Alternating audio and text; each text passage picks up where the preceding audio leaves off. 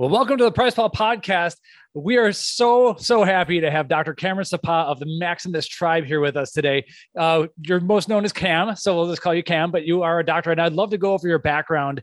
We could take this in so many directions because you are such a well-respected individual and personality on Twitter and on the internet and in many communities. So, Cam, welcome aboard. Thank you very much. I've been a big fan of Price Plow for many years, and so it's awesome to be able to do this podcast with you guys. Thank you. So I guess let's just start off with a brief background. Many people who follow you know your background, but many people in the sports nutrition supplement industry don't. So let's quickly talk about your background and then get right into what you're doing, because I think a lot of our followers are going to love what you have for them. Sure. Yeah. I have a interesting background. I'm actually a clinical psychologist by training, and I have a fellowship training in behavioral medicine. So I've always essentially worked at the intersection of psychology and medicine, being really interested in sort of mind body. And so did that. And as soon as I actually finished my training, I really decided to become a healthcare entrepreneur. So I moved out to Silicon Valley over a decade ago and helped start a company called Omada Health, which is basically an online weight loss program to help people prevent diabetes and heart disease. So that's actually what I was doing in hospital settings. And I wanted to scale that to millions of people. So that's my background. I'm essentially a clinician scientist. So I'm someone who publishes scientific papers, but also a clinician that has basically treated people for over a decade.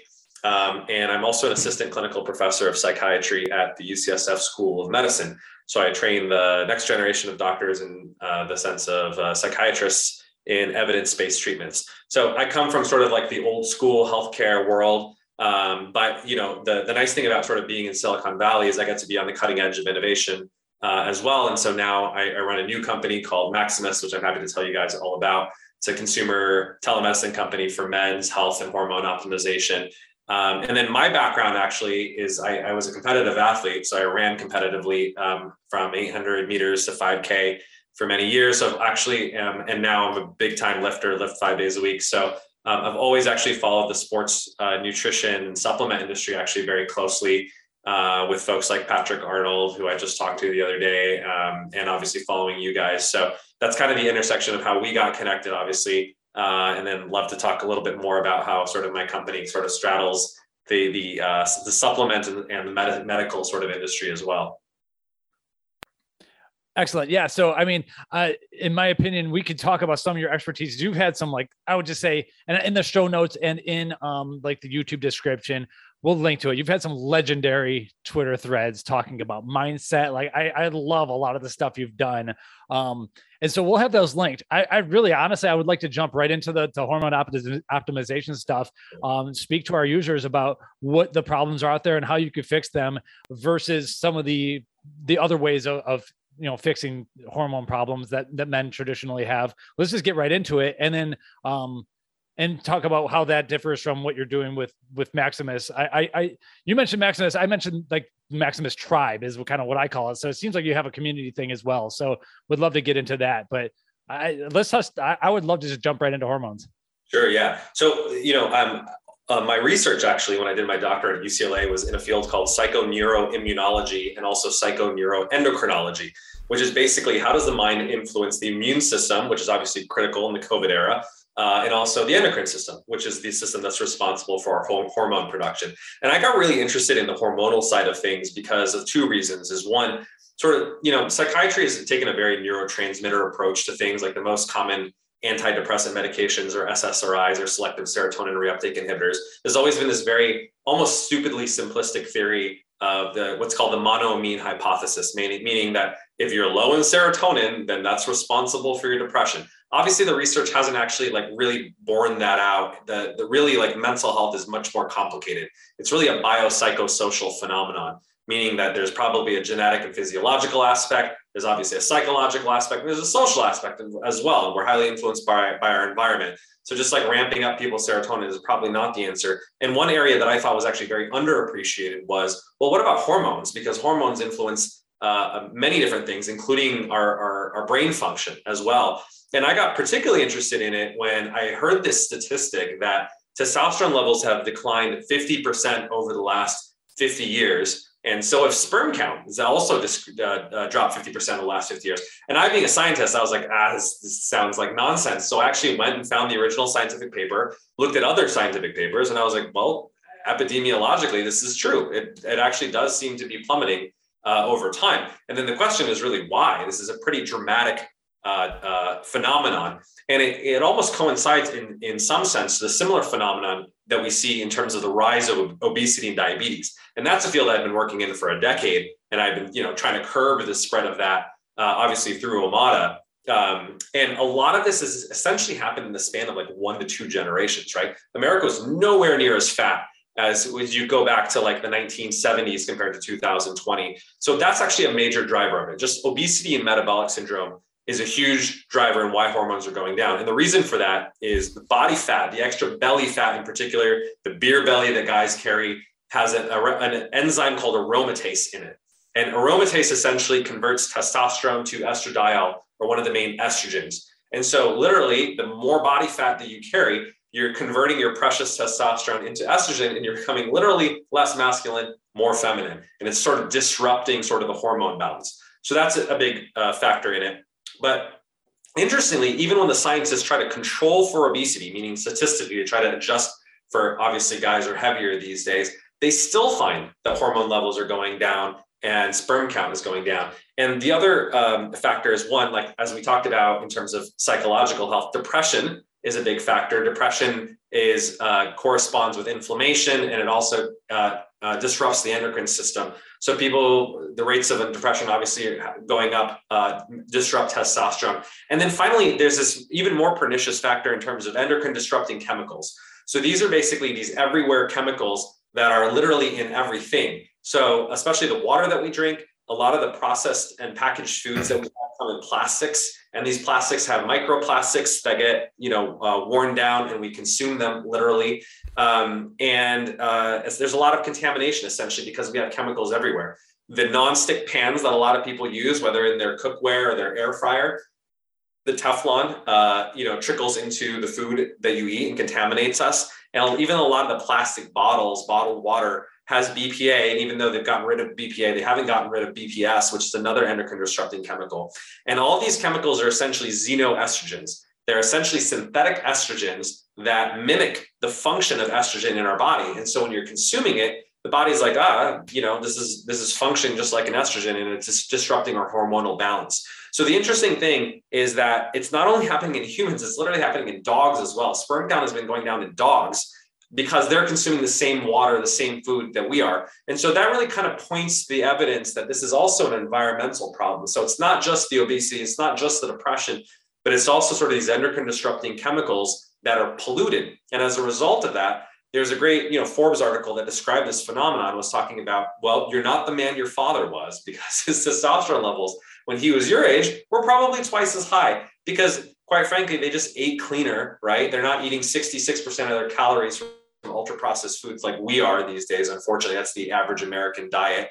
And also just the proliferation of plastics compared to 50 years ago is sort of ubiquitous, right? Like there is probably not a single supplement that you guys put out that does not use plastics, right? It's very, very rare. In fact, I'll give you an interesting example. This is from a company that we use, and this is the supplement that we actually provide. But this is a glass amber bottle. This is incredibly rare in the supplement industry. You almost never see glass bottles. Understandably so, it's expensive, it's heavy, adds shipping weight. But the fact that, plastics are everywhere has made a big difference in terms of our hormone functioning. And I thought it was essentially very sad, right? Like you have all these guys like you and I, that are doing our best. We're going to the gym every day. We're taking our creatine. We're working really hard, but it's almost like we're at a disadvantage. We have a handicap because if your dad's testosterone was twice as high as yours was, he's just going to have better gains, right? I was thinking about this the other day. I was like, my dad, in his 50s, has bigger biceps than I do now. And I'm like, why is that? Is it same genes, very similar genes anyway? At least I got half of his. But I think a big part of it, honestly, is that, we essentially have a hormonal handicap these days. And it's really like the public health tragedy that no one's talking about. Wow. Okay. I honestly thought you were going to go more down the food rabbit hole, and you're going down more of the environmental, the onslaught, I'm going to call it, because it seems to be everywhere.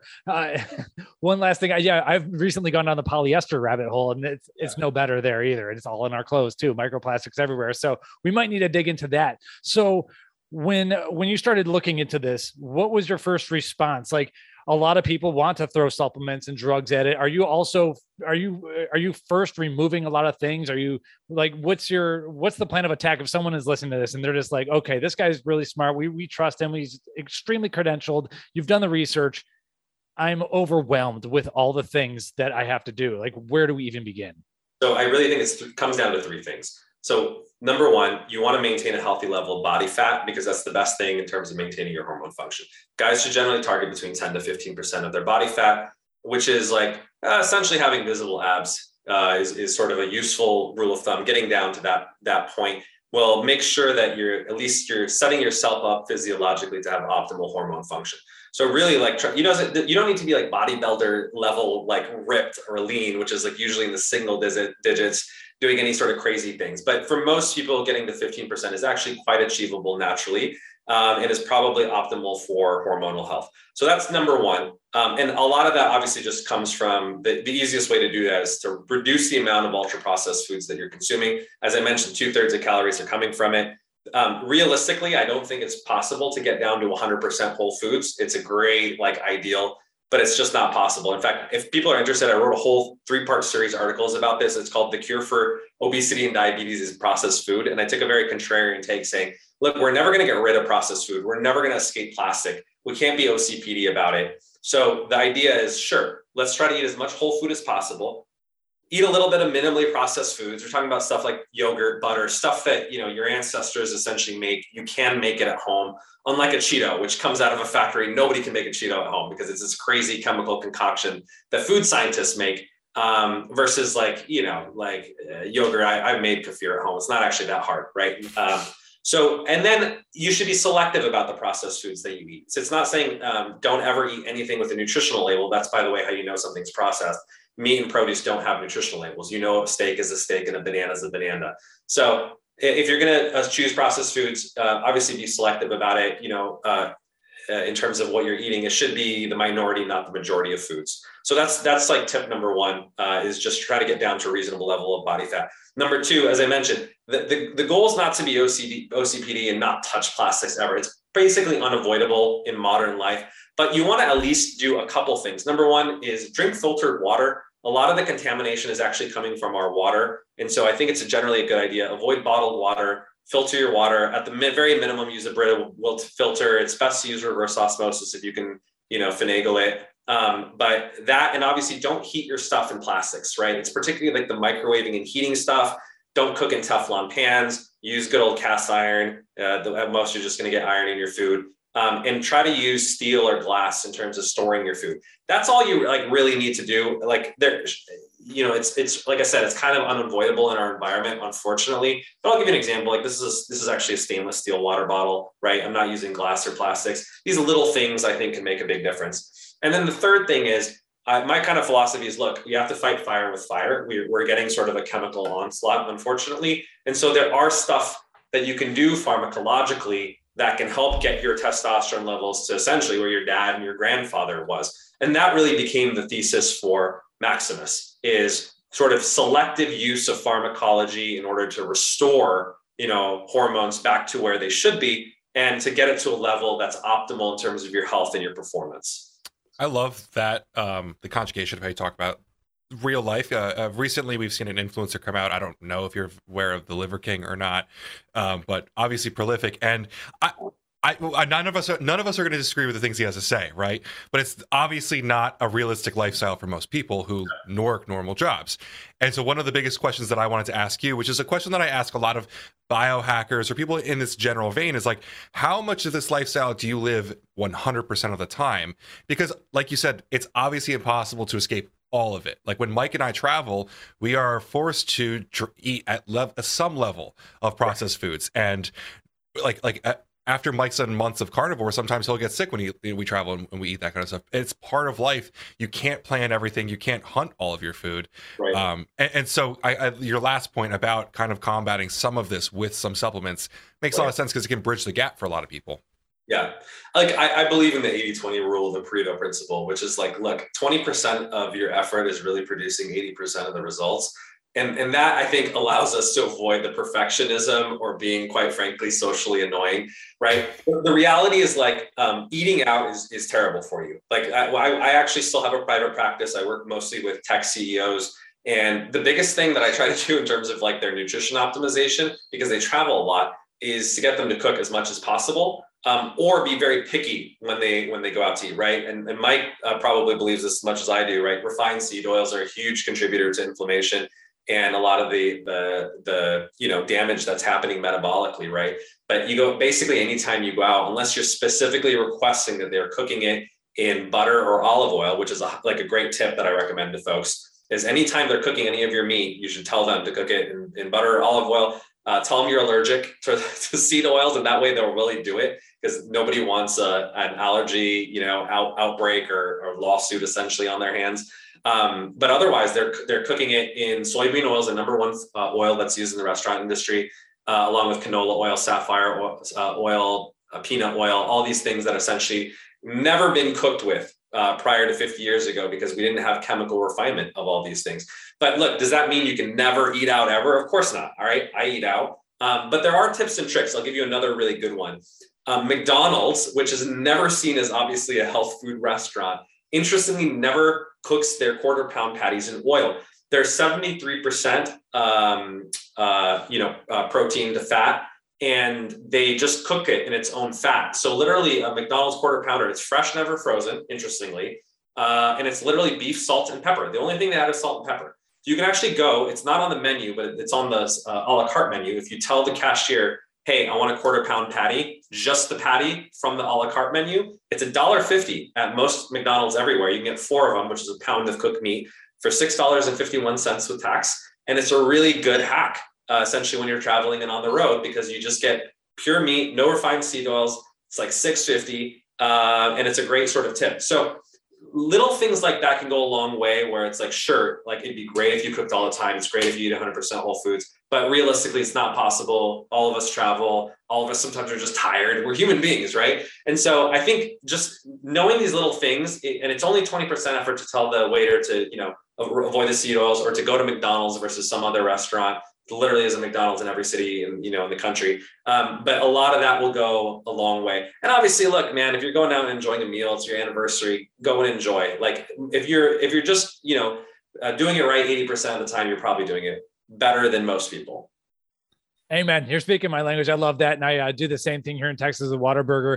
We're going to quickly take a break. Ben's going to roast me because I didn't say today is February 2nd of 2022. So I had to get that in there. I always get after him. So you mentioned, and I love this. You mentioned you have to fight fire with fire. So let's say we've taken some of these measures, and we're beginning to go down this road, go down this rabbit hole. We're starting to lift heavy. We're starting to do good. But fact is, middle-aged, things are still happening, and that train is slow to stop, So how do we fight fire with fire? Yeah, absolutely. By the way, there's a really interesting phenomenon, by the way. There's 2 declines in testosterone.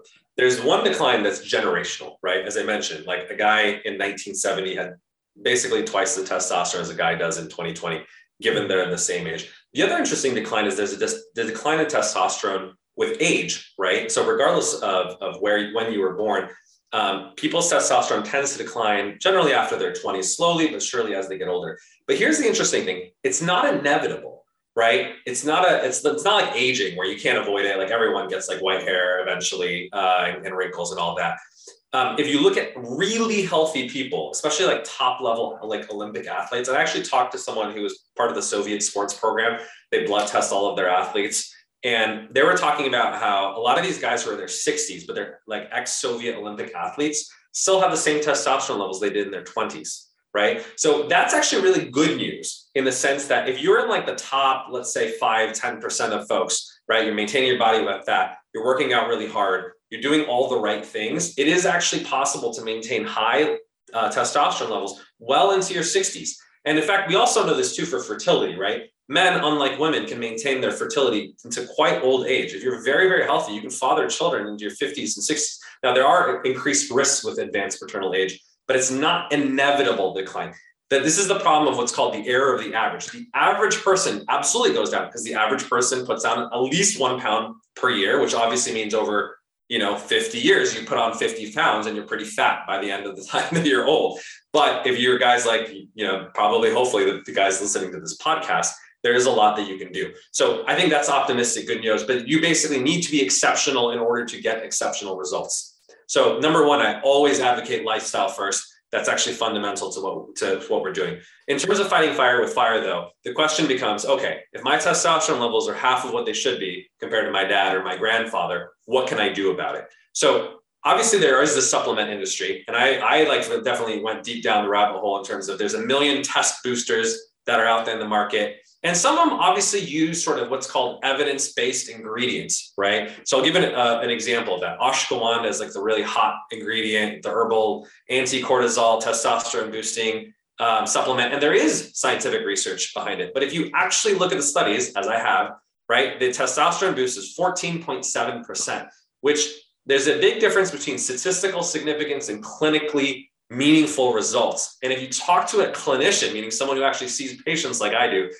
statistical significance is meaningless. All it means is 95 out of 100 times, if you replicate the result, it's going to come out the same way, right? So that means, if they do 100 of these ashwagandha studies, 95% of the time, they're going to say it increases testosterone versus decreases it. So it's a reliable effect, but it's not a meaningful effect, meaning nobody's going to feel a 14.7% difference in testosterone.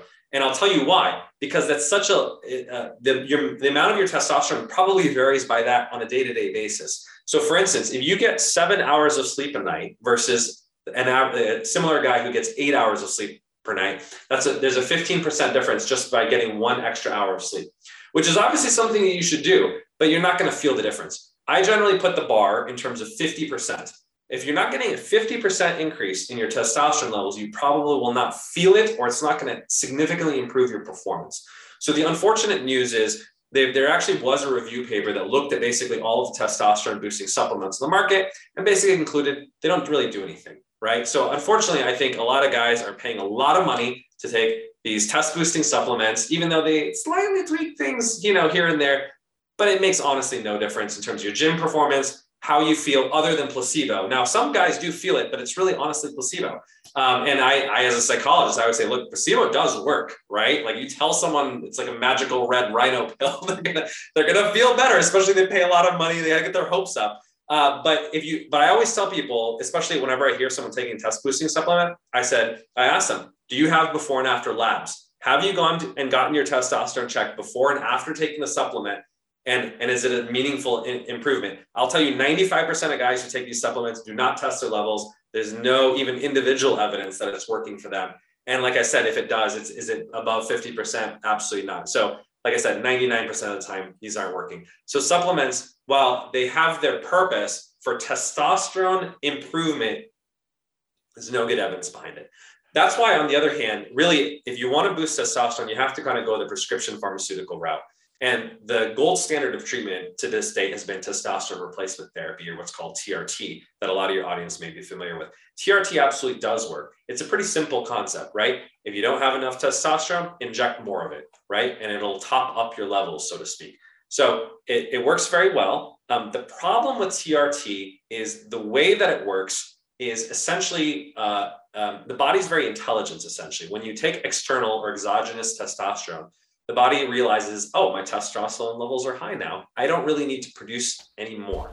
And so your testicles essentially shut down. They shrink. This is one of the side effects of testosterone replacement therapy. And it promotes infertility. In fact, there is a paper that's called Testosterone is a Male Contraceptive and should not be taken by anyone who wants to maintain their fertility. And so that's why our advisor, Dr. Jim Hoatling, you can listen to him on the Maximus podcast, basically argues that guys under the age of 50 or want to maintain their fertility should not be on TRT. So our point of view, which is perhaps a little bit more on the conservative side of things, but I think it's the right thing to do in medicine if you believe in do no harm, is there's a difference between what's called primary hypogonadism and secondary hypogonadism. Primary hypogonadism is essentially when your testicles do not work. If you have a testicular injury, you have testicular cancer, or for some reason you just cannot produce your own testosterone, then TRT is absolutely appropriate and should be the first line treatment. Now, the reality, though, is that's only a few percentage of guys who have that phenomenon where literally they have non-functioning testicles. It's basically the equivalent of someone who's a type 1 diabetic. It's relatively rare that someone's born with sort of a, what used to be called juvenile diabetes, because you're born with it. Your pancreas does not work and is not producing a similar hormone, which is insulin. So obviously, type 1 diabetics inject insulin. It's a life-saving drug for them. They're able to have relatively normal lives. However, the overwhelming majority of people, which is about 12% of the American population and 37% of people who are on their way, have what's called type 2 diabetes. Type 2 diabetes is essentially, even if there's a genetic predisposition towards it, a lifestyle disease. It's mostly driven by obesity and all the shitty foods that we just talked about, right? For them, the gold standard is, well, like programs like Amada, lose weight, improve your diet, improve your sleep, get to the gym, and take maybe some metformin, which is the gold standard oral medication for diabetes, helps lower blood sugar a little bit, and do your best, essentially. That's really similar to what's called secondary hypogonadism. That's what most guys have when we talk about low T or low testosterone. Their testicles work just fine. It's just the signal between the brain and the testes has been dampened a little bit, or they're overweight and they're producing more of these aromatase enzyme. And so they're producing more estrogen than testosterone. They're bombarded by these endocrine disrupting plastics. They're depressed, they're sedentary. It's all these other factors, right? And so they shouldn't go and jump to injecting testosterone replacement therapy. I don't think that's really like the clinically correct thing to do. What they should do instead is obviously focus on fixing their lifestyle. But when I looked into the literature, it was really interesting because there is almost like an equivalent to metformin on the hormonal side. And that's like a class of drugs called SERMs. So SERMs are called selective estrogen receptor modulators, not to be confused with SARMs. Those are selective androgen receptor modulators. Those essentially function as steroids. So that's a different class of medication. SERMs actually, interestingly, are anti-cancer drugs. So they're very commonly used to treat breast cancer in women. And they're also fertility drugs, interestingly. And how they work is actually very interesting. So you have an androgen receptor, which testosterone binds to, but you also have an estrogen receptor, and that's what estradiol and other estrogens bind to. SERMs are basically selectively, meaning in certain areas in the body, such as the brain, they block the receptor. And so if you have estrogen floating around like a key, it can't get into the lock, right? And so what happens as a result of that, I talked about how testosterone essentially converts to estradiol in the body. Very simply put, when the body's, you're blocking the estrogen receptors, the body thinks, I'm not getting enough estrogen. How do I make more estrogen? I need to produce more of my own testosterone. So it sends a signal to the brain. The brain sends more LH, which is luteinizing hormone, which is responsible for the production of testosterone, and more FSH, follicle stimulating hormone, which is responsible for the production of your sperm. So more LH and FSH travel down to the testes. It stimulates the testes to produce more of their own testosterone. And so here's the really interesting thing. You could have one guy who's on TRT and his testosterone levels are great. So let's say they're at the top of the reference range. They're like 900 or 1,000. You have a similar guy who's on a SERM, similar phenomenon. They double their testosterone levels. They're at 900 to 1,000. The difference is this guy's LH and FSH on TRT is completely shut down, right? They're not able to produce their own testosterone. And they're not able to produce their own sperm. But on a SERM, their LH and FSH is actually twice as high, right? Because they're stimulating their own production. So interestingly, it's a pro-fertility drug. It actually, interestingly, in higher dosages makes your testicles bigger. And so as opposed to shrinking your testicles, it actually increases testicular volume. This has actually been published. And it also increases fertility. So not only are these drugs used as fertility drugs in women, they're actually off-label used as fertility drugs in men. Because interestingly, idiopathic infertility, which is like fertility without a known cause, 50% of the time it's the guy, it's not the woman that's responsible. And so they give these guys fertility drugs just as much. And so when I learned all this, I was like, wow, this is really like an interesting and much safer approach, right? Rather than shutting down your testosterone and being essentially dependent on replacing it externally, basically for the rest of your life. Because the problem with TRT also is that when you have to take it essentially forever. If you come off of it, it's like basically like a car that you haven't started in a long time. The battery's dead. Your testosterone levels are like essentially shut down. It is possible to obviously restart it. You have to do what's called a post-cycle therapy. But the thing is, essentially, the longer and heavier your TRT or your steroid use, essentially there's sort of like accumulating damage and it's hard to restart the system. So guys who have taken TRT for many years, or especially steroids for many years, they just don't produce testosterone the same way. As opposed to SERMs, because you're stimulating your own production, there's no dependence. You can stop it anytime you want. You're going on a weekend trip, you forgot your pills, not a big deal. Your testosterone levels just go back to whatever level it was before you started taking the medication. So in a lot of ways, I thought, well, this is obviously much smarter. People obviously should do this way before they go on TRT. If it doesn't work, sure, you can always go back. But TRT should essentially be the last resort, right? Or the last sort of line of treatment. While these drugs are much, much safer in terms of producing your natural production, and essentially is much safer. The other interesting thing is that it's been studied in healthy young men. As I mentioned, TRT generally is only done by guys over 50, even guys who are like Joe Rogan. I think he's probably in his late 40s or 50s right now, right? They're done having children. At that point, it's an easier decision for them because they don't really care about their fertility at that point. But guys who are obviously in their 20s, 30s, et cetera, it's much safer for them to use sort of SERMs because it maintains their fertility. In fact, like I mentioned, it's pro-fertility. And there have been studies, in fact, that have used it in healthy young men for at least 3 years, very minimal side effects. In fact, the clinical trials show that with a lot of, particular SERMs, I should say, the side effect profile is no worse than placebo. So side effects on the order of 1 to 3%, headache, dizziness, nausea, very rare. So there's very little adverse effects. While with TRT, you got to monitor your hematocrit, you got to give blood on a regular basis, you got to, check the liver enzyme, PSA. There's a lot of other issues that need to be monitored with routine blood work. But with these oral medications, and that's the other, by the way, advantage, it's just a pill. It's just like a supplement, right? You just take it orally and there's no liver toxicity. It doesn't mess with your lipids. So it's just an easier form factor to take than obviously injecting yourself with TRT or rubbing a TRT cream on your scrotum, which you can't have sex with your partner immediately. It'll rub off on them and masculinize them. There's all these sort of crazy adverse effects that you need to be very aware of. And so with sort of this SERM revolution, as I call it, that's really testosterone restoration versus testosterone replacement. I really think it's like opened the market to essentially a safe and effective way of increasing testosterone in a way that's essentially never been available before. Okay, so yeah, that kind of draws the question. So many men have been pushed on the TRT line. What happened? Why? It sounds like you have a better solution for a lot of people, at least. And I'm sure there's some gotchas that we need to cover with the specific compounds. We've known about SERMs for a long time. What happened? Like, why did TRT all of a sudden become this thing and SERMs got left in the dust until now? Yeah, it's a great question. And I was wondering the same thing because I looked at the literature and I was like, well, SERMs seem like a much smarter approach. Why aren't they more popular? And there is a gotcha. The problem is the most popular SERM, which has been FDA approved since 1976, the brand name is Clomid and the generic name is Enclomiphene citrate.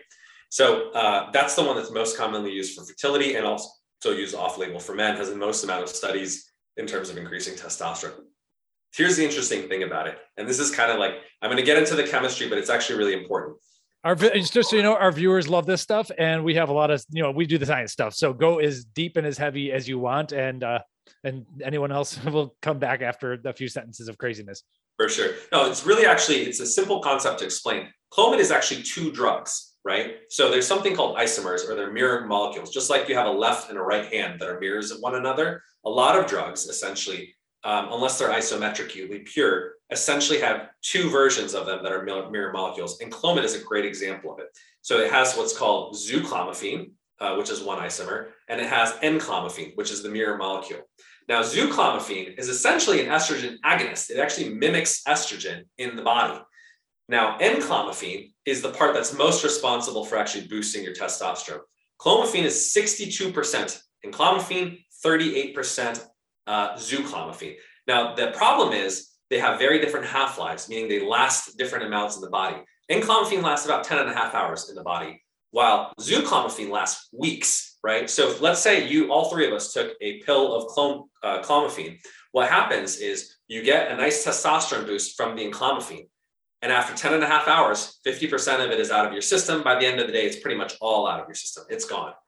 But that Enclomiphene is going to stay in your system for weeks. So if someone drug tested you, right? So if you're a professional athlete, Clomid is, by the way, banned by WADA. So because it works, right? In fact, John Jones was busted for using it along with an aromatase inhibitor, which also blocks estrogen in a different way because they're performance enhancing drugs.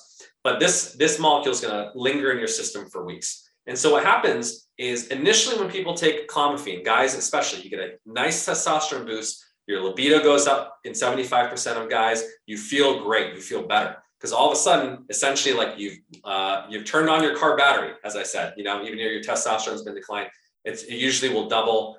But if you take it over the course of months, what happens is the clomiphene molecule, as I said, it's coming out of your system very, very rapidly, even if you're taking it every day, right? While the zooclomiphene isomer is building up more and more because its half-life is weeks. And so you have zooclomiphene that you took weeks ago, and then you're taking it every single day and it's stacking on top of each other. So basically over the course of months, even though I said clomiphene is 62% enclomiphene, 38% zooclomiphene, over the course of months, you're basically only taking zooclomiphene. So clomiphene is basically just zooclomiphene. And what happens over the course of months is you're just basically taking estrogen. And it's functioning as an estrogen in the body. And even though your testosterone levels may be high because you're getting that daily kind of hit from the enclomiphene, the estrogen receptor, the estrogen agonist is building up in your system. And that's why if you read anecdotal reports, if you like Google Reddit, guys on Clomid generally don't, even their testosterone is high, they don't feel really great. And because that estrogen agonist is in their system, they feel a little bit more emotional, right? There's like anecdotes of guys like crying at movies that they shouldn't be when they watch Lassie. Their libido kind of tanks a little bit and they just feel a little more feminine. And so some guys are fine. It's a little bit of individual variability on it.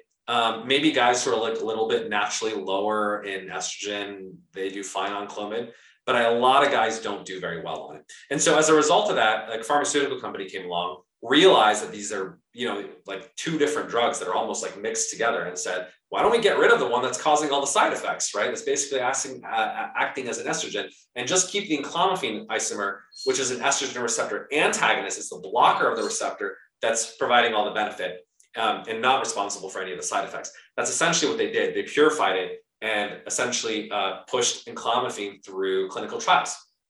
And the interesting thing they found is when you just give people the pure enclomiphene, it gets rid of most of the side effects. So a lot of the side effects of Clomid that I mentioned, the emotional lability, the decrease in libido, some people have a rare ocular side effects as well. None of that essentially popped up in the clinical trials with enclomiphene. So it's essentially a much, much cleaner version of Clomid. And really, even though, like I said, they're chemically similar, they're basically two different drugs. Enclomiphene is really an estrogen blocker, while zooclomiphene or Clomid, which essentially what happens that accumulates over the course of months, is essentially a different drug. And so the enclomiphene has not been available essentially on the market until recently. Because it is a constituent of an FDA-approved drug, which is clomiphene, and like I said, it's been approved since 1976, it is able to be legally marketed and sold. It's just that it wasn't sort of produced because the pharmaceutical company got bought by Allergan. They kind of shelved it until a couple folks, including ourselves, essentially brought it to the market again. And I thought, you know, when I reviewed the literature on this and also tried it myself, because I'm like, I'm not going to sell anything I'm not willing to take myself. I was like, I actually tried Clomid probably a decade ago. I found the same thing, like emotional side effects, even though it boosted my testosterone, wasn't really that great. And also didn't boost it like that much. I think my testosterone levels went from like 500 to 750. It's not bad, like a 1.5x increase on Clomid. But I was like 50% increase with side effects, not really worth it. And so I kind of abandoned that like a decade ago.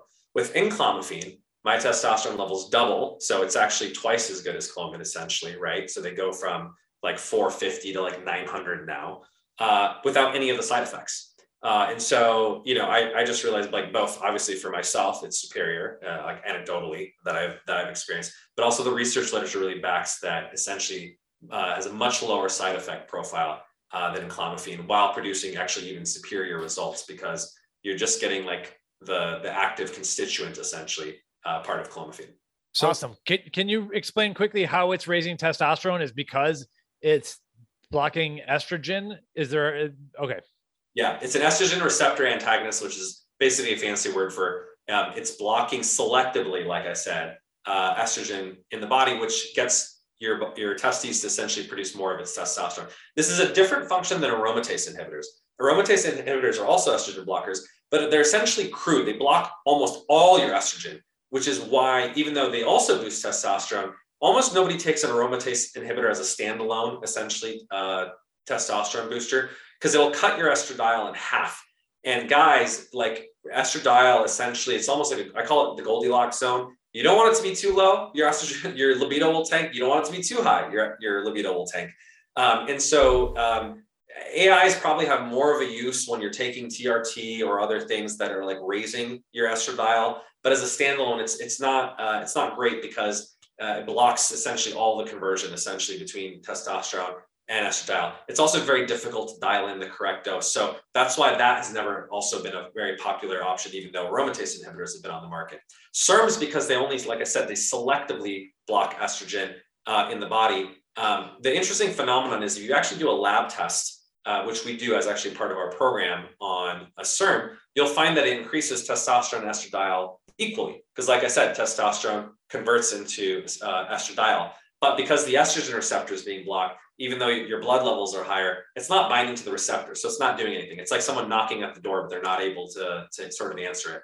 And so you don't get sort of the estradiol side effects, even though your levels are higher, because it's blocking it. And so that's the interesting thing. So people ask about like, well, what about side effects, right? Like gynecomastia, right? Which is the development of male breast tissue that a lot of guys get when their estradiol levels are higher. Interestingly, there's studies that show that Clomid is used as a treatment for gynecomastia because it's blocking the estrogen receptor.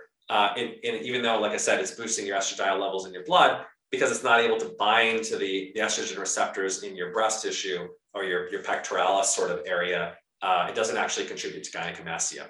The other interesting thing about SERMs versus TRT is it doesn't increase DHT levels proportional to testosterone. So a lot of guys may have heard of DHT. DHT is dihydrotestosterone. It's the more androgenic, essentially derivative of testosterone. I call it sort of the aggression hormone, right? It's responsible for your aggression, your virility, that competitive sort of drive. And it's also blocked, if you're familiar with hair loss drugs like finasteride. They essentially block the conversion of testosterone to DHT through 5-alpha reductase. So while that's great for your scalp, it's probably not great for your sort of sex drive. Unfortunately, some guys have pretty nasty sort of sexual side effects from taking finasteride. It's in a small percentage of people, but for some folks, it's permanent. So there's been a lot of lawsuits and issues sort of around it. I think DHT is important, right? Especially for your competitiveness, your virility. It's probably not a great idea to block it systemically. And so you don't want it to be too low. And same thing, you probably don't want it to be too high. One of the issues with TRT or sort of anabolic steroids is it jacks up not only your TRT, but your testosterone, but your DHT levels. So it can cause hair loss, prostate growth, sort of high DHT, androgenic side effects. Enclomiphene, interestingly, even though it increases testosterone, does increase DHT a little bit too, but it maintains the proportion between the two. So the DHT to T ratio, the ratio between these two, remains 1-to-1. With TRT, DHT actually increases more than testosterone. And so you get more of those like androgenic side effects, losing scalp hair, growth of body hair, stuff like that. And so people always, that's the second thing people ask is like, well, if it's gonna increase my testosterone, is it gonna make my hair fall out? And because of the research on this, I think we can pretty confidently say it's much more hair safe or hair friendly, if you will, because it's not jacking up your DHT levels disproportionately. Okay, so I'll be looking for a study on that one, just so when we put the show notes together. Yeah. Thank you. So pulling it back just a slight amount, you were talking about, because this all comes together, the 15% increase with natural testosterone boosters and stuff. It's kind of funny because while you were talking, I picked up the last time that Mike did a blood test for one of our testosterone boosters. I'm averaging the numbers here. They're not exact numbers, but he went from around 700 to 800. And it's actually funny. That's about a 14.8% increase, which is almost in line with exactly right there. And so it's kind of funny because like Mike also mentioned feeling more alpha and stuff, but there's usually other additives in these products like Tribulus or Maca that will make you feel more libido, that will, augment that. So my question then comes to you with people that are looking to work with Maximus or, try Enclomiphene. You talked about a doubling of testosterone, but from 450, that's a little bit easier to do than someone like on the higher end. How do you see like lower and higher end users seeing? Is there a difference in that doubling? Because obviously there's a point of diminished returns. If someone comes to you with 900 points, they're not going to hit 1800. I'm assuming.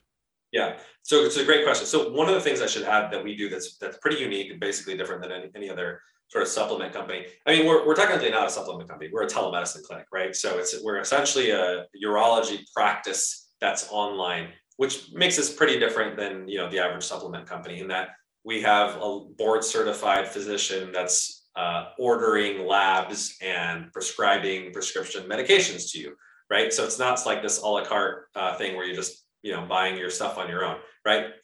You fill out a medical history, a doctor reviews it, does a consultation with you asynchronously and says, okay, you know, here are the various options. But the first thing we do is we order labs. So we actually use gold standard, what's called LCMS, liquid chromatography mass spectrometry testing, which is like the best in the industry. And essentially you do a little finger prick blood test. If you ever pricked your finger on, you know, measured your blood glucose levels, I'm sure Mike has for measuring his blood glucose and ketones. I've seen that in your videos.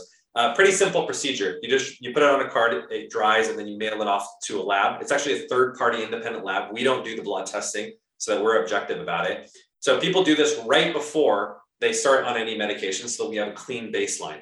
One of the things that we do actually, though, is we always say we treat symptoms, not numbers. So to your point, like if your levels are relatively normal, right? Like let's say they're at 500.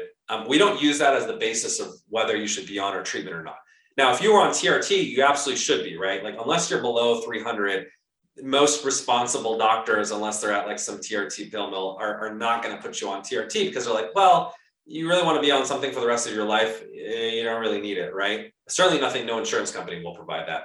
So, but because what we do is essentially much safer, right? Like it doesn't cause any dependence, infertility, et cetera. We can treat basically the whole spectrum of folks, right? So even guys who are like normal, but if they're like, I don't feel the same way that I used to when I was younger and I want sort of my mojo back, if you will, we can treat those folks. So they take the lab test literally the morning before. We actually ship the medications with the labs. And we say, obviously take the labs before, so you have a clean baseline, but you can take it as soon as possible. And then we retest people after 30 days. The reason for that is because the studies show you get the testosterone boost immediately, right? Within a week, your serum levels will essentially saturate on enclomiphene. So you'll feel it pretty quickly. Now, I should say it's not a psychoactive drug. It's not like taking caffeine or Adderall where you're gonna like feel buzzed the moment that you take it. It's much more of a subtle effect is the way that I describe it. And I actually think it's a good thing because it's not addictive. Adderall is addictive. There's a reason that you get a buzz and there's a reason you don't feel as good when you stop taking it because it stimulates your dopamine system. With the higher testosterone, it's your body's producing more of its own. And so the effects are much more subtle in terms of like a calm energy is the way that I describe it. One of the biggest noticeable effects is like drinking a Red Bull is going to give you a much more noticeable effect, but your energy goes up and you crash. When your testosterone's higher, you just basically feel good. Like you wake up in the morning, and you're like, all right, I'm ready to go. And you don't get that like afternoon crash in terms of your energy levels. So oftentimes it's not even necessarily that you feel a surge of energy. It's that you don't get so much of the troughs and the peaks of energy that you do. It's just more like a stable, natural sort of energy. So that's the way that I sort of describe it. You definitely, the number one reason actually I'd argue that people take it is not because they want to get jacked. I wouldn't argue it's actually like a great bodybuilding drug because we're not taking people to super physiological levels, right? Their testosterone is not going to the 3,000 to 5,000 range, which is like what bodybuilders do when they're on like super high doses of testosterone or anabolic steroids, right? We're trying to get people to high normal, ideally, right? Like 80th, 90th percentile, or honestly, whatever level they feel good. That's the other thing I should add. That's why we always say we treat symptoms, not numbers. A guy can feel fantastic on 500, and there's other guys who may feel terrible on 900 if their natural levels are supposed to be 1100, right? We all have different sort of genetic set points and also like levels that our bodies are essentially accustomed to. And so that's why if you take it for at least a few weeks, your body starts adapting to your new higher levels of testosterone. In clinical studies, they show that the range generally is between a 1.5x, which is about 50%, to 2.5x or about 150% improvement. So on average, that's why I say most people sort of double their levels. Now you ask a very great question about, well, does it depend on where you start from? And the answer is yes. Clinically, we found, interestingly, it's the opposite of what you were expecting. People who are lower generally get worse off results, right? Like if you're starting out in the 200 to 300s, like, you're very low. We actually get a bunch of ex-TRT users who come to our program. So their levels have obviously tanked. because they've stopped taking testosterone. Like I said, they've become dependent on it, but they're like, look, I'm sick of injecting myself, or I'm getting side effects. I don't want to be on CRT anymore. And we always tell people, great, as long as you discontinue for 2 weeks, and that's to make sure that it's all out of your system. We don't want to mess up the lab results. You can join our program. Now, those people start off lower. Those people do increase their levels, but they may be going from 200, 300 to 400, 500. They're just getting back to normal essentially, but it's great. It's like a 2x increase. We actually find that guys who are healthier, typically have not had heavy, drug use in the past. They actually increase levels higher. So basically, the healthier you are to start with, the better sort of your mind-body connection is, and the better your testicles actually can produce more of their own testosterone. So we actually have had folks. I think I posted one. I think I shared one of them with you, Mike. I think someone started out like the 800s, went up to like 1300 actually. Are we free to share that in the show notes? Yeah, absolutely. So, there is an upper limit for sure. I don't think we get people up to like 1800 to your point. But generally our sort of, clinical experience is that like healthier people actually get just as much of a boost. But look, in the end, like I said, it's really function. It matters more how you feel than the absolute number. And one useful clarification that I think is really important for folks is there's a subtlety with testosterone that a lot of people miss, which is there's a difference between total and free testosterone. And everyone talks about total testosterone because it's the easiest to test, generally speaking. And that's what most people are familiar with. Usually the range for total testosterone is between 200, 300 to like 900 to 1100, right? So most guys, like I said, average is about, median's like 500. Although if you look at healthy young men, like 19 to 39-year-old healthy non-obese men, their levels are actually closer to 700 in terms of like the 50th percentile, right? So that's kind of our kind of gold standard is like, well, I don't actually believe in age referenced levels because people always ask, well, how's my testosterone for my age? And I tell them the same story I told you about the ex-Soviet athletes. Sure, I can show you what it is for your average person that your age, but you should be comparing yourself not to the average person, but to the healthiest people, right? Because your testosterone does not need to go down with age if you take care of yourself and you're doing the right things. So the part that people miss, though, is that the more important marker is what's called free testosterone. That's the part of testosterone that's not bound to proteins such as albumin and SHBG, or sex hormone binding globulin, and it's free to go about and bind to the receptor. Those are measured on a different scale. It's generally about between 50 and 150, depending on the type of reference range that you're using. Average levels are about 100. So here's the interesting thing. SHBG is one of those binding proteins that I told you about. And that's a little bit more genetically determined. So folks like myself, my father has type 2 diabetes, so I have a family history of diabetes. We tend to be low SHBG. It actually puts you at increased risk for insulin resistance. So even though I'm super fit, I have a six-pack, all that good stuff, my blood sugar levels always kind of borderline, like running high, like just below the pre-diabetes range. And I know that because I just have that genetic predisposition, that low SHBG in that family history. So, but the good news is for folks like myself, low SHBG means that more of my total testosterone converts to free testosterone. So even though my total is not very high, like I said, it's been generally 450, 500 naturally, my free is always great. It's usually like 100 plus. So even though I'm kind of below average for total, I'm actually above average for free. We find the opposite phenomenon. There's a lot of guys who have high total testosterone, right? These are guys who are like 800, 900, and you think, well, why do they need to like boost their testosterone? It's because their SHBG is 50 or 60. Right? So as opposed to mine, which is like 15. And so their free testosterone is actually below average, right? So even though they're at 800, 900, their free testosterone is in double digits. It's somewhere between like 50 and 90, generally speaking. And so that's the funny phenomenon. You'll have guys like me who are at 400, 500 total testosterone, but my free testosterone is at like 100 plus. And then you get guys who are at 800, 900 total testosterone, but their free is kind of 50 to 90. And so you can get guys who are kind of almost similar in the end, but their total is different. So it's kind of an interesting phenomenon. It's kind of the beauty of the human physiology. I think the human body is actually quite intelligent, and it basically compensates for your sort of where you are at genetically with your SHBG. If you're low SHBG, it's like, I don't need to produce that much testosterone because a lot of it's going to turn into free. But if you have high SHBG, your body will compensate by producing more total testosterone. So one of the most common questions I get is, well, how do I lower my SHBG? And a lot of people obviously try to do this with boron as a common supplement. which works temporarily. I'm not sure, honestly, it works very, very much in the long term. But our advisor's opinion, Dr. Eugene Shippen, is like literally wrote the textbook on testosterone. His point of view is like, look, SHBG is genetic. Don't try to mess with it. The body does what it needs to do. And also you're kind of used to whatever your levels are. If you try messing with it too much, you might start feeling a little wonky. So the better approach is just focus on the free testosterone number and your body will sort of adjust accordingly, right? So the guys who are higher on total testosterone, high SHBG, yeah, they may get up to like the 1300s, but and even though it's physiological on paper, really it's the free testosterone number that we care about because that's like the better sort of standard for efficacy and function.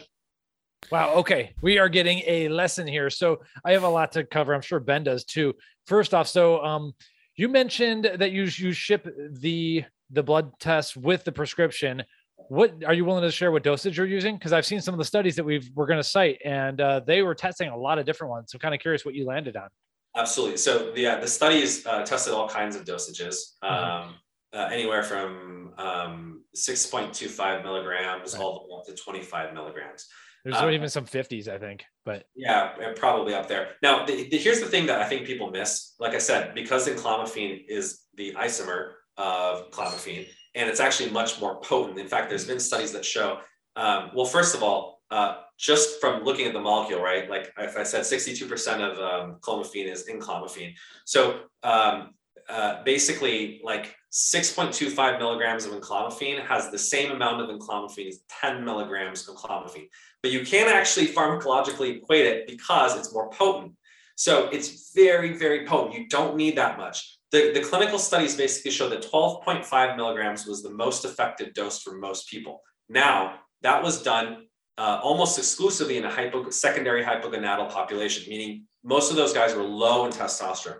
In terms of the total, like we were talking about, their testosterone was like 200, right? Pretty low. And their free was pretty low, probably below 50. So when you're talking about folks that are really low T, yeah, 12.5 is probably the most effective dose. We actually start people on 6.25 because we found, especially in healthier folks, they don't need that much. And I really believe in like conservative medicine in terms of you want to put people on the minimal effective dose that's going to cause the minimum amount of side effects, right? So you want the biggest bang for your buck. Obviously, you don't want to like, cause any issues.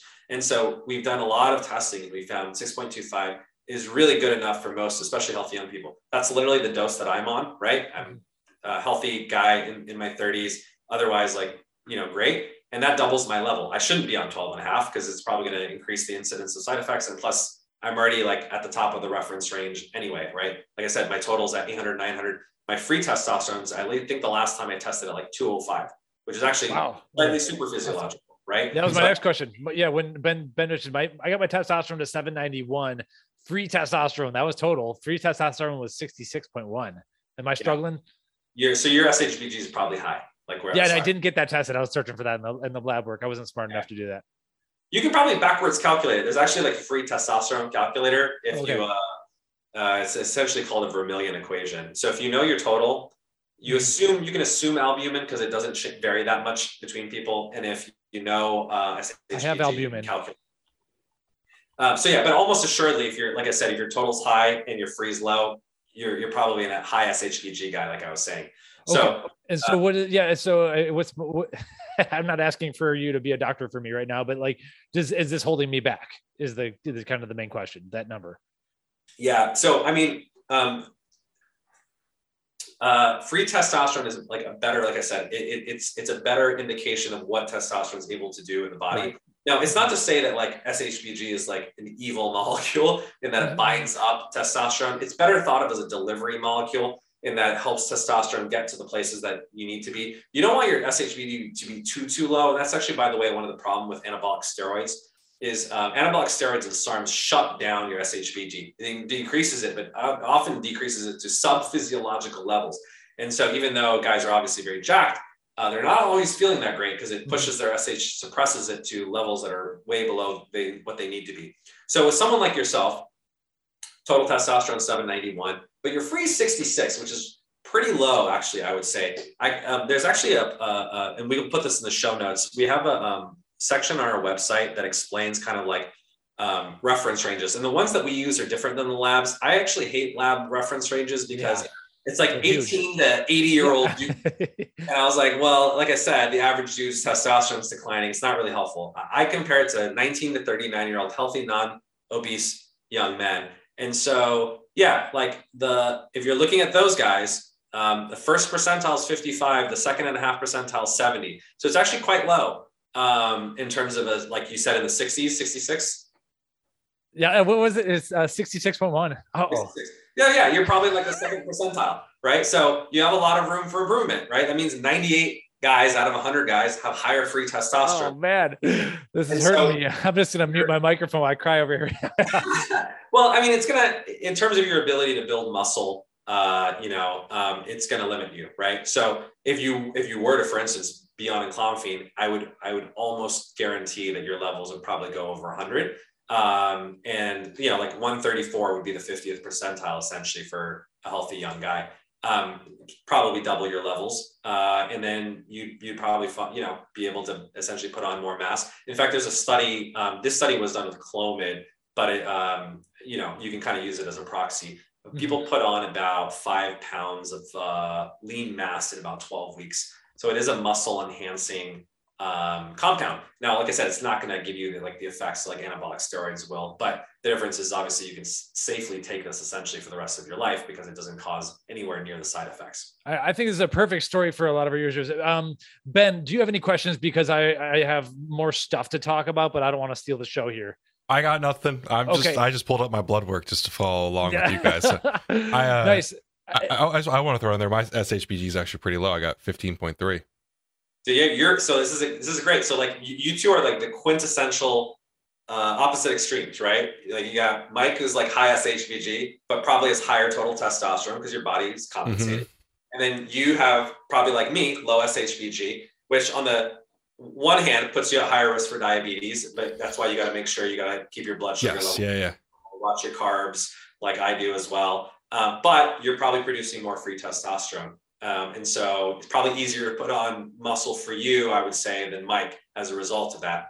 Yeah, it's kind of interesting. Yeah, really fun to compare. And it's actually funny because I've heard the opposite. I'll let you get back to it. The one thing I wanted to add was, what I kind of wanted to ask is so again, I'm on TRT. So like a lot of this is interesting to me because I don't necessarily really mind the modality of the drug. Like it's annoying, but I do mind sub-Q, so it's small amounts it's not convenient by any mean, but like it's not that annoying. But I have to donate blood multiple times a year, which is just annoying. I hate needles in that fashion. And I also have to get my blood work done, and it's more anticipatory, right? Like I have to make sure, like, okay, when I go to get blood work, there's a certain worry about it. I take my, my lipid stuff. I take care of myself, but still when I go to get blood work, it's still like, am I still okay?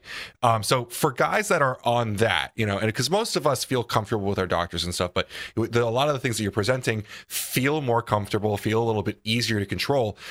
Is it a hard transition to come from that over? I mean, because being honest, I told you, Cameron, 2 years ago, I tried to get off, and I was on regular Clomid for 3 months, 90 days. It was terrible for me. But I'd love to know, like, I'm assuming it's still a bit of a rough transition still.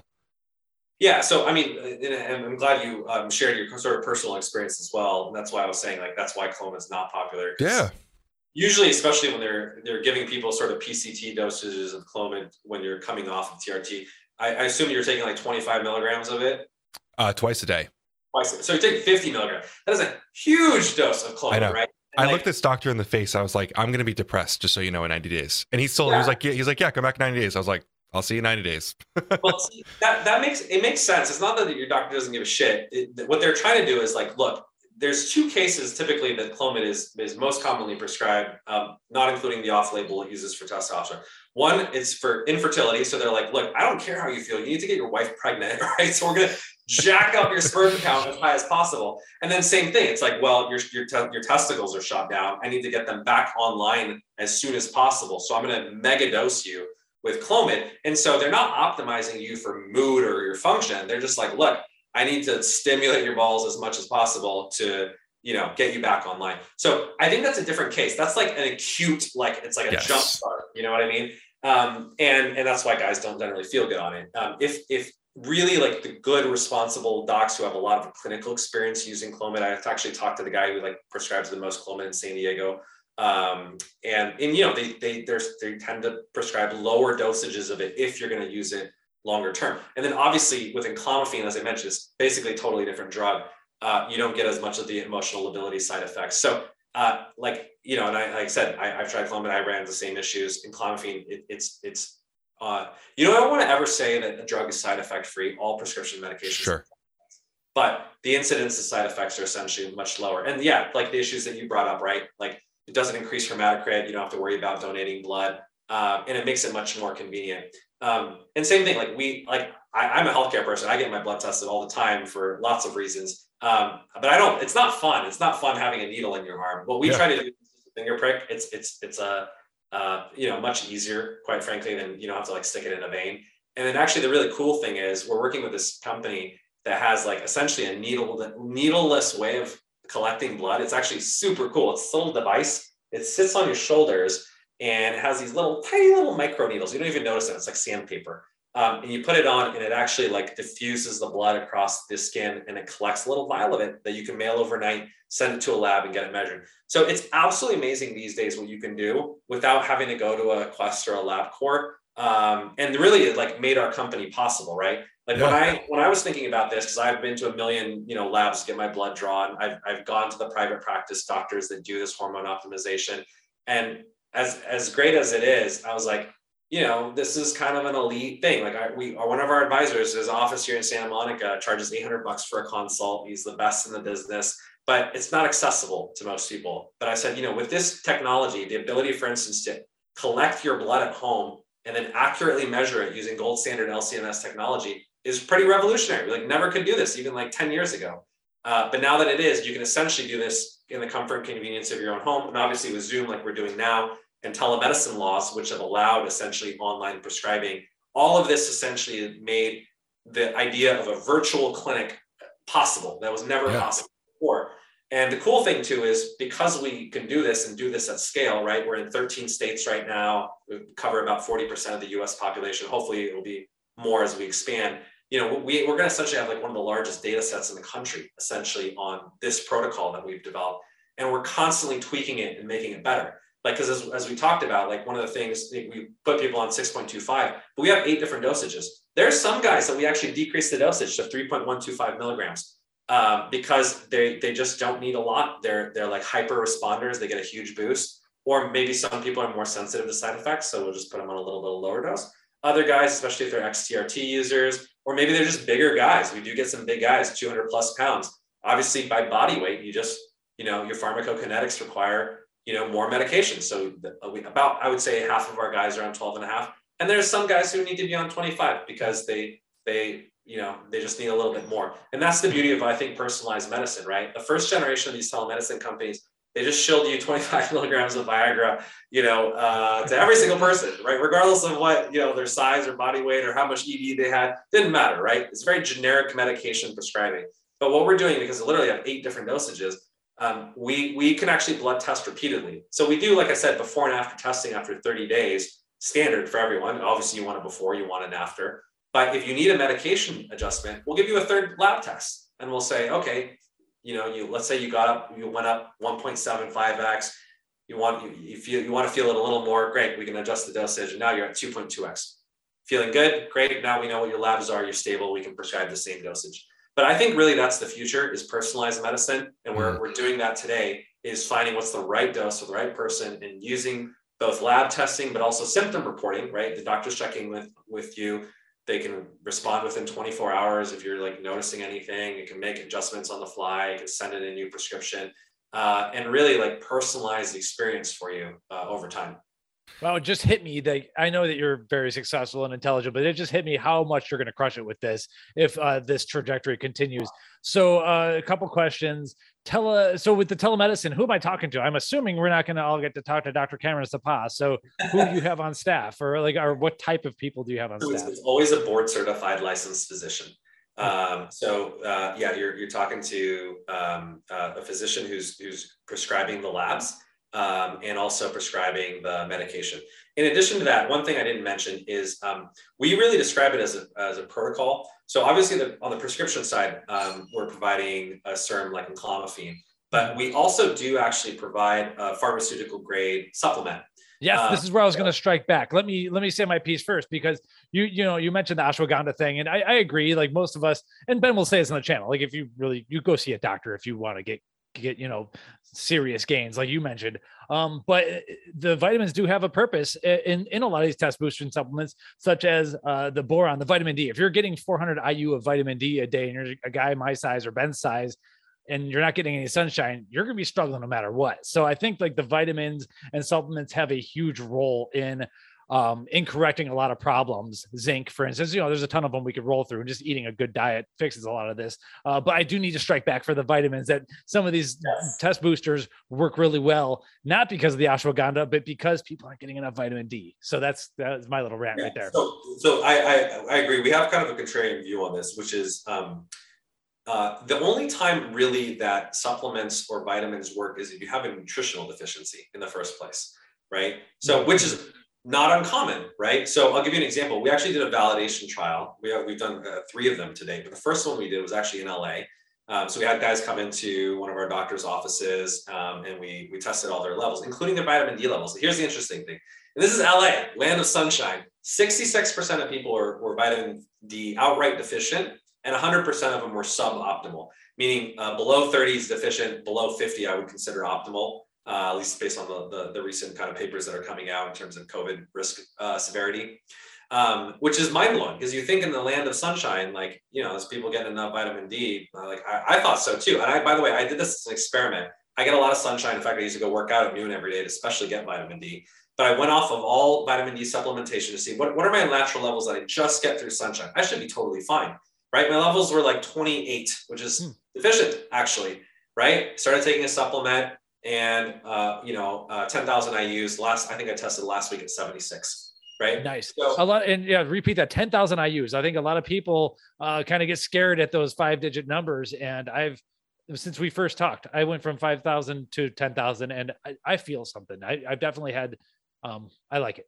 Yeah, I think most people should be probably between any. Well, that's the benefit of testing, right? But most people should honestly be between some sort of 5,000 to 10,000 IUs. 10,000 is considered the upper tolerable limit. It's pretty hard to overdose on vitamin D, to be honest, if you actually look at the science. Some of the protocols even do a mega dose once a week for some of the immunity stuff. Yeah, I'm not sure what if it's a big deal for you, but so yeah, they'll take 50 or even 100,000. I've never, I think it's better if you just remember to take it every day. Yeah. 10,000 will get the overwhelming majority of people into an optimal range, which is, in my opinion, around 45, 50 nanograms per deciliter. So that's the problem I also see with a lot of like multivitamins or supplements, that they put a pittance of vitamin D in there, right? 1,000, 2,000 IUs, and it never honestly moves the needle. That's problem number 1. Number 2 is actually the quality of the supplements. As you know, it's all over the place. Obviously, there's some really great companies out there that do quality control, third party, check their labs.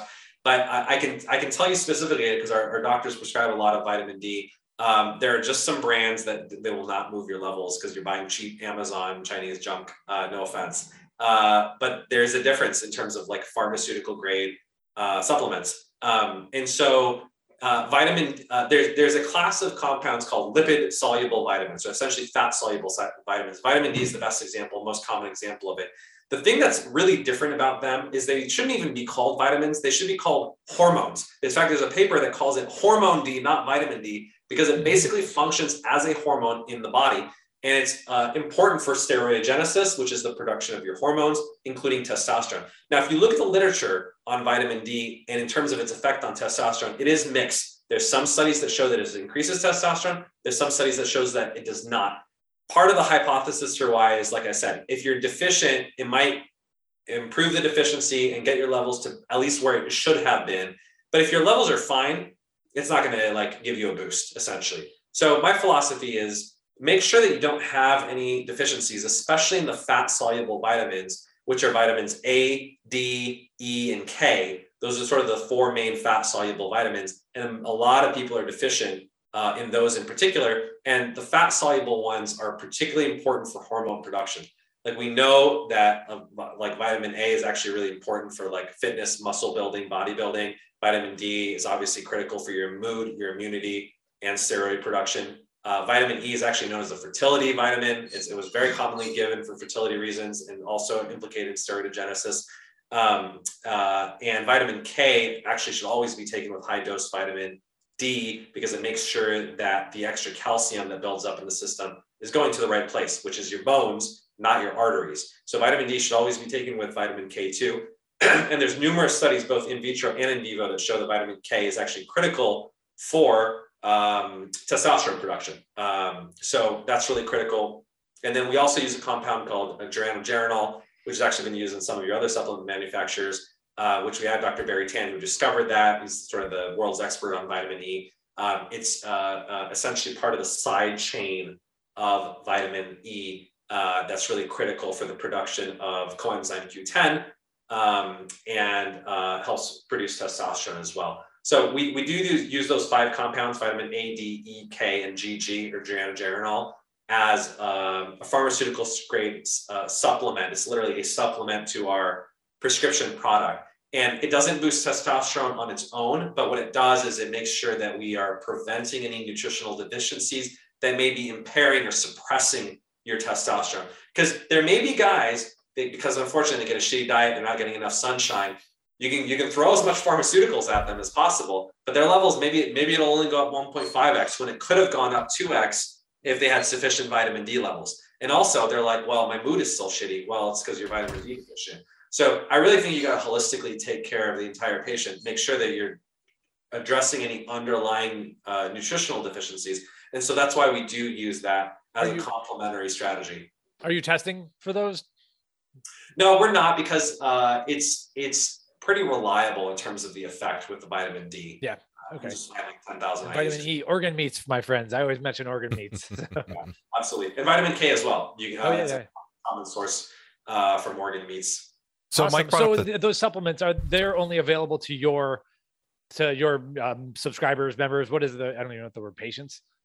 Yeah, I guess we can call them patients, clients. So yeah, your doctor, we're not selling it as a standalone supplement because, like I said, we don't think standalone supplements work. So we were not going to sell it, at least for testosterone boosting purposes. It's great.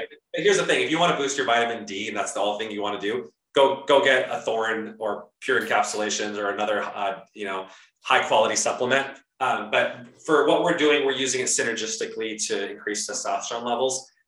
It's part of the protocol. The last thing I should say, and this is why we call it the King protocol, is there's really like 3 parts to our program besides the doctor and the lab testing. Is we give people a prescription medication that we talked about. We provide this sort of fat soluble 5 hormonal vitamin combination, but we also do health coaching, right? And this is the part that kind of goes back to the beginning of our conversation is, look, if you really want your hormones to be optimal, but also just your overall health, you got to eat right, you got to exercise, you got to sleep, you got to improve your focus and your distractibility, and you need coaching around that. So we actually provide that as like a perk essentially to our service. So I actually lead the health coaching. That's my whole background and expertise in terms of the companies that I've built. And so we do this with online, what we call them accountability squads, and that's where Maximus Tribe comes from. The company is called Maximus, but the online community is called Tribes. And my whole thesis is like self-improvement shouldn't be done alone. Like there's so many guys out there who are like, they go to the gym by themselves, they're doing their best, but life gets in the way. And there's very, very clear psychological research that shows that when you do things with other people, you make your goals public, you have other people accountable for you, you're just more likely to succeed. And most guys, if they've ever been on a sports team, they're ever in the military, they know that to be true from their experiences. When you have other guys your age who are also pushing you, you're just going to perform at a higher level. I was listening to, in fact, like Paul Baxendale, Dorian Yates' old training partner, 6-time Mr. Olympia. He was talking about, in his belief, high intensity training cannot be done alone. He's like, you need a training partner because it all comes from those last sets where you're just trying to crush it and go to muscular fatigue. And if you don't have some dude screaming at you or helping you lift, that last thing, because you can't do the concentric portion of the rep, you can't do HIIT training correctly. And I was like, wow, that's a provocative argument. He's like, you just absolutely need a partner. And I was like, why don't we try to do this with all of our health behaviors, right? If Dorian Yates knew that a training partner was the key to his success in being the top bodybuilder in the world, we should be doing that with our diet. We should be doing that with our exercise. We should be doing that with our sleep. So what a lot of our guys do is every single day, at minimum once a week, but the people who do it every day get the best results. They check in. They're like, this is my workout goal. This is how many calories I'm trying to eat. I'm trying to get 7 to 9 hours of sleep. This is actually how I did last night. And they check in and they track their streaks. They're like, how many days in a row did I do it? If I didn't do it, why didn't I do it? And we encourage people, obviously provide a lot of positive social support, accountability. And if they're having trouble, we help them problem solve. And it works tremendously well. Social accountability, very clear psychological literature, essentially like basis of entirety of group therapy, works very well. But we're not sitting around a campfire. We're not singing Kumbaya. It's pushing each other in a positive way that I think guys enjoy. And like I said, if you ever have the experience, like you're a Boy Scout, you did a sports team, you're in the military, we're just meant to do it as part of a team, a tribe, a gang, or call it what you will. But it's not meant to be done by itself. And you just do so much better when you have other guys pushing you. Completely agreed. I call it personally the Rambo fallacy. Like you can't just go Rambo. It's not real. There's actually a book called Tribe by Sebastian Junger, which is incredible about exactly this, that humans are tribe animals. And you can't do things on your own. I mean, as a powerlifter, I've never been successful training on my own. It's impossible to do that around other people without other people. And you actually have a really great Reddit community that I'm not actively a part of, but I've kind of lurked in preparation for the podcast. I like that community esque of the feel of it. I think it brings people together because I actually started to employ some of your dopamine fasting. I'd love to get into that as well. I started to employ that as well, and it's something that like you can do on your own, but I didn't really, I don't know, I felt the best benefits of it when I started to communicate it to my friends and they started doing it as well. And giving that feedback to each other of like, wow, it felt really good to give up these things and enjoy that together. And it was validating when other people like I had that benefit as well. Yeah. So yeah, we have 3 communities. We have one on Facebook, Reddit, and Discord is actually our most popular one. Anyone can join, by the way. It's totally free. You don't even have to pay for anything. It's discord.maximustribe.com. We'll put it in the show notes as well. But we actually provide it as a public service. And I honestly do it because I'm like, look, sure, it's subsidized by the pharmaceutical aspect of what we're doing, but we're really we have a bigger mission out there, which is we're trying to promote a positive, healthy masculinity and make guys be better, right? Because I always joke around to people. I was like, if I double everyone's testosterone levels and they act like douchebags in the world, I haven't done any good, right, to the world, right? What we're trying to do is initiate guys into like a healthy and mature masculinity, right? And that's why I actually do all this content stuff. It's not just to explain the chemistry of enclomiphene, which is obviously important so people understand like how much of a breakthrough blockbuster drug this is. Like this is like a multi-billion-dollar opportunity. But really what we're trying to do is like, okay, great. Now you have higher testosterone. You can channel that energy for bad. You can become a bully, or you can obviously channel that energy for great. You can become a champion powerlifter if you're trying to achieve that, like Ben is.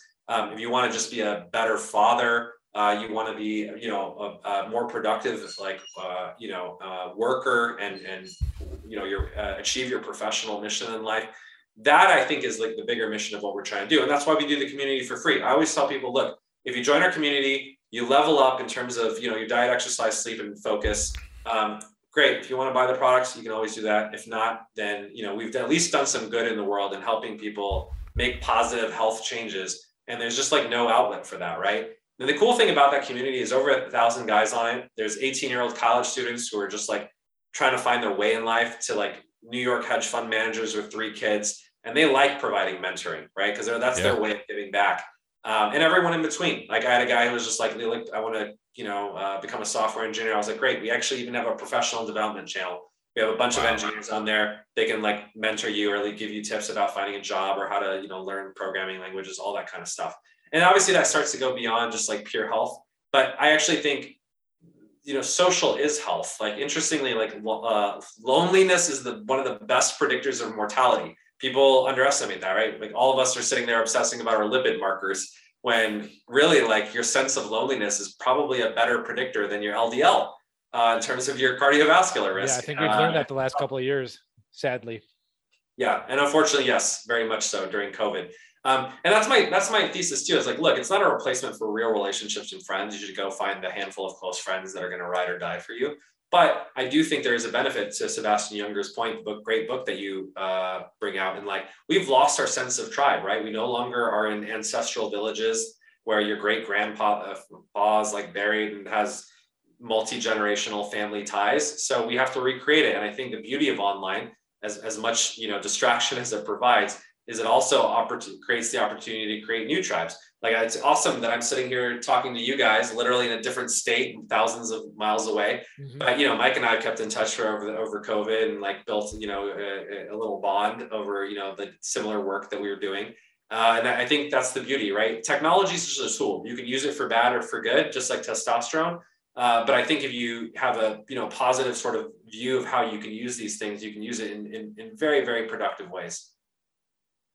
That's awesome. Yeah, it's funny. While you were saying that I joined the tribe, you've got right now a couple hundred people live, chatting. That's incredible. Is that really overwhelming? Or how do you manage that or keep up with that? Wow. You have to turn off the notifications for sure. Very cool. Kind of split apart in different channels, and that's the cool thing about what we do is everything's asynchronous. By the way, and this is the thing that I learned from Amada.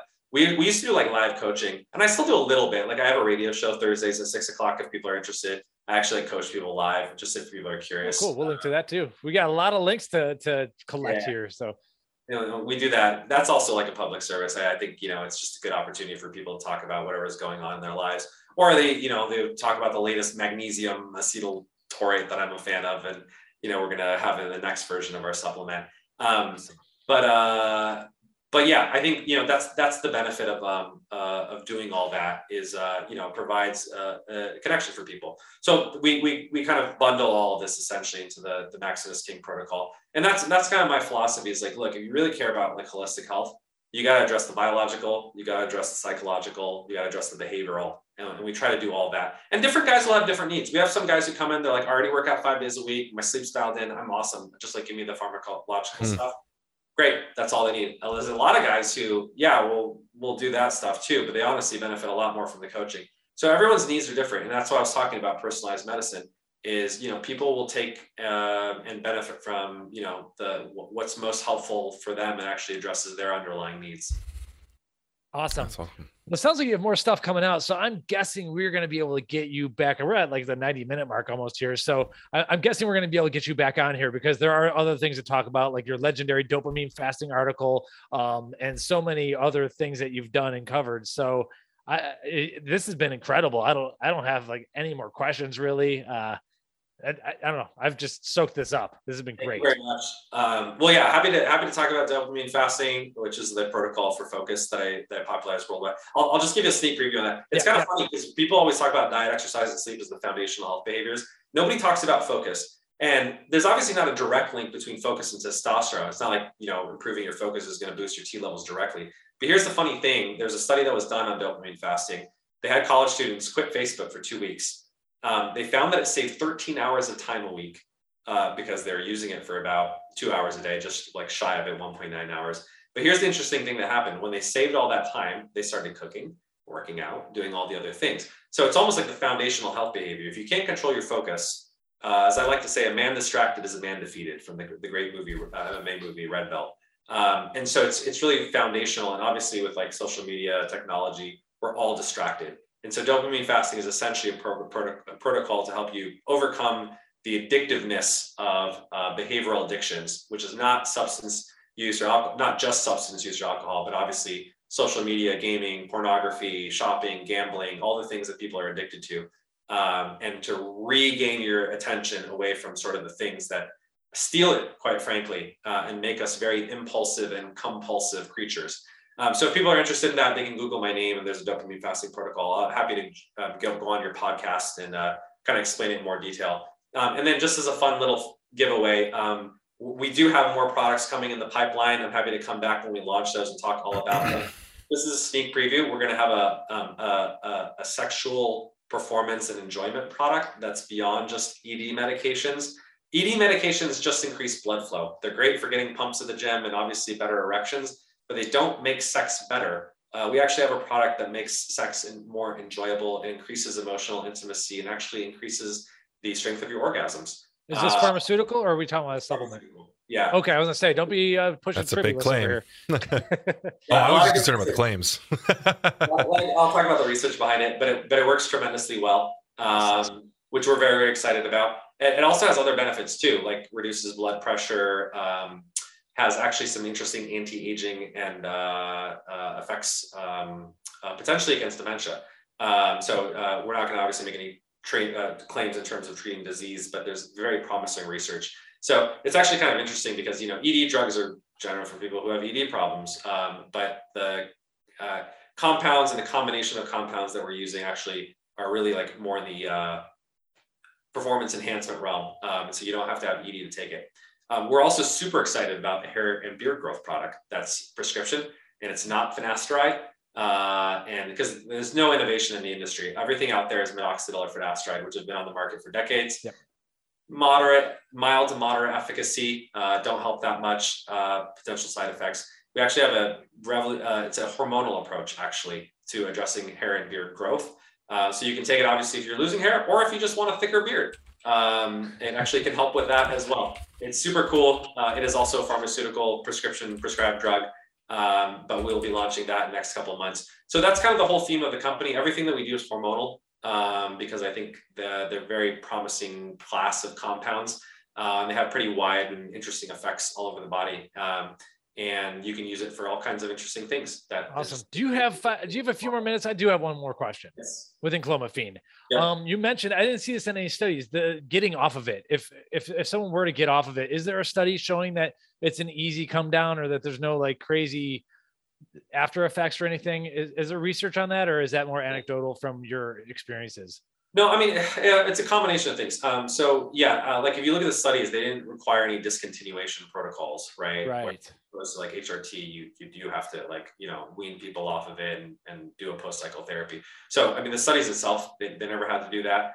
Second, our clinical experiences, we obviously do have some people who discontinue it for various reasons. And they don't report any side effects. So we certainly have people who come off of it and then come back on. Often usually due to travel reasons, like they're going to a foreign country, we can't ship to foreign countries. And so they'll stop for a little while and they'll come back. But third, if you just understand the mechanism of action of how it works, like I said, because it's stimulating your own production, it's like essentially putting more fuel on the fire, right? So when you kind of take off the lighter fluid, your levels will just go back. There's no reason it should actually cause any withdrawal or dependence effects if you understand the pharmacology. Okay, yeah, I appreciate that, because like a lot of guys like me, don't want to start on TRT because we know we're on the train for life, and that's why I want to ask that question, because I think it gives an opportunity for someone to possibly dabble, but know that they might not have to do this for 40 years if they really don't want to. That's why we actually tell people one of the things we institute is a 90-day money back guarantee, but it's different than like most of the supplement people who say that just because you're like, try it if you don't feel it. Ours is based on the lab test. Like I said, we test you before and after 30 days. Your testosterone levels will go up like 99% of the time. Some people, like I said, may need a medication adjustment dosage. So they might need, 1 or 2 months of different dosages. So that's why we tell people, give it 3 months, give it 90 days, right? You might need 1 or 2 adjustments. But basically, if you try it and we do 1 or 2 iterations, if your testosterone levels do not go up as validated by third-party lab tests, we'll give you all of your subscription fee back. That like we're so confident that essentially that it works, and we'll prove it essentially quantitatively with data, that you never have to worry about, I'm wasting my money on a supplement. It is obviously on the more expensive side, right? We charge like $150 a month for the membership of our clinic. It gives you access to the doctor, and then it's about $50 a month on top of that for the medications and supplements that we provide and the coaching. So it comes out to about $200 a month. It's basically in par with any other hormone replacement clinic if you went out there and tried to get TRT, because remember, like you're getting a doctor, you're getting labs, you're getting medications, you're getting supplements, you're getting coaching. It's like people should really think about it as a whole package. It's obviously way more than any other supplement is, but that's because it works. Wow. Okay. Well, thank you for those extra few minutes. This is exciting. Ben, anything else? Or are you ready to close down here? So I always want to bring this up. A lot of people will ask if insurance will have anything to do with this. This is completely out of pocket, I assume. Yeah, it's cash pay, because what we're doing is more on the realm of performance enhancement. And elective as well. Yeah, for most people. So, but I think if you're thinking about like your health, and most guys are willing to do that, it's a pretty good investment. You don't have to tell me that. I see all the extra benefits that you get as well. And plus, as someone who's on TRT, I know the value of having that, optimal level of testosterone. It changes the way that you live your life entirely. So for people who may be suffering from that deficiency of testosterone, they don't feel great, but they don't understand how much better they will feel when they're at the right level. But we always get questions anytime we talk about TRT or anything about insurance, because it's a medical type discussion. So yeah, absolutely. Just want to clear that up. It's interesting too. I'll leave you with one last note, because you mentioned the powerlifting that you do. One of the things that got me really excited about the company was, I tell this story. There's this really interesting BBC documentary about hormones. And this professor was talking about how like testosterone is like destiny, essentially. He was like, when you're in your mother's womb, you get exposed to what's called intrauterine testosterone, like literally like, when you're floating around in the fluid, and it dictates essentially your 4D to 2D digit ratio. It's the ratio between these two fingers. And it basically tells you if this finger, your ring finger, is longer than your pointer finger, that you were exposed to a decent amount of testosterone. And the longer this finger is compared to your pointer finger, the more testosterone you were exposed to. And it's basically like a kind of a physiological sign of how high T you are, right? Or how much of an alpha male you are. And so he went to actually a track team and measured just their fingers. He didn't even measure their testosterone levels, just their fingers, because it's a good proxy, right? Cool. And he was like, all right, from top to bottom, these are the guys who have the best 2D, 4D digit ratio. And I predict these guys are the best athletes. He had them run a race, and he was like 75% right, it blew my mind, because I was like, man, just the amount of testosterone you're exposed to in the womb, which shows up in how long your fingers are, basically predict your athletic performance. This guy didn't know anything about these guys, their previous race history, how tall they were, how hard they trained. And it actually made me sad, because I was like, does that mean no matter how hard you tried, how hard you trained, like it's almost predestined, right? Because you won the genetic lottery in terms of your testosterone. And if you didn't, guess what? You get to be last place in the race, right? And that's the cards that you're dealt with in life. But literally, for the first time in history, you have the ability to take control of your own destiny. And if you're on the lower end of the testosterone spectrum, you don't have to be anymore. And you can go from literally being a low performer to a high performer. And if you think about that, it's very profound implications for society in terms of, well, if you ever watched the movie Gattaca, right, and things like that. Great movie, yeah. You're not just stuck being sort of the inferior sort of brother. And I really think like that's kind of what we're doing. We're empowering guys to be like, look, yeah, even if you got the short straw in life, it doesn't have to be that way. And you can do better. Wow. Incredible. Well, thank you for that. Woo, I'm like ready to go right now. I already trained today. I'm like, I'm ready to go back. Awesome. All right. Well, folks, so yeah, how do people follow you? We haven't talked about your Twitter feed. Leave us with the website, the Twitter, all that stuff. Yeah. So check out our website. It's maximistribe.com. As I mentioned, we're in 13 states. If we're not in your state yet, just get on our mailing list and we'll let you know. We're, aggressively expanding as soon as we can. You can follow me on social media, Instagram, Twitter, all that good stuff. It's Dr. Cam Maximus is my Twitter handle. I'm pretty active. I'll respond to any questions. And then, as I mentioned, join our community. That's the best way to reach me and also get connected with all the other guys. There's a lot of we have like professional personal trainers, physicians, a lot of interesting guys in our community that have all kinds of interesting like backgrounds and expertise that even go beyond mine. You can join that at discord.maximistribe.com. And as I mentioned, I have my radio show every Thursday, 6:00 Pacific. So if you have any questions and you want to talk through it live, happy to provide that for free. And where is that radio show linked from? You can join it through all of our channels. We have it on Instagram, YouTube Live, Discord, Clubhouse, you name it. We stream it. Awesome. Cool. All right. Well, thank you so much. This has been most excellent, incredible episode. We'll have a very detailed show notes with all these links and everything. And that's all I have. Thank you so much for your time. I know how valuable it is. And we really got a lot out of this one. Awesome. Yeah. So great to join you. I love what you guys are doing at Price Plow. I always respected you so much, Mike, for literally testing the products, showing the results on your ketone meters and telling people whether stuff works. And I hope that people, learned a lot through this podcast. about sort of like the chemistry and physiology of testosterone, and that there really are effective, safe, science-backed solutions that actually work. And that's the beauty and revolution of sort of modern medicine. Absolutely. So Thank you so much.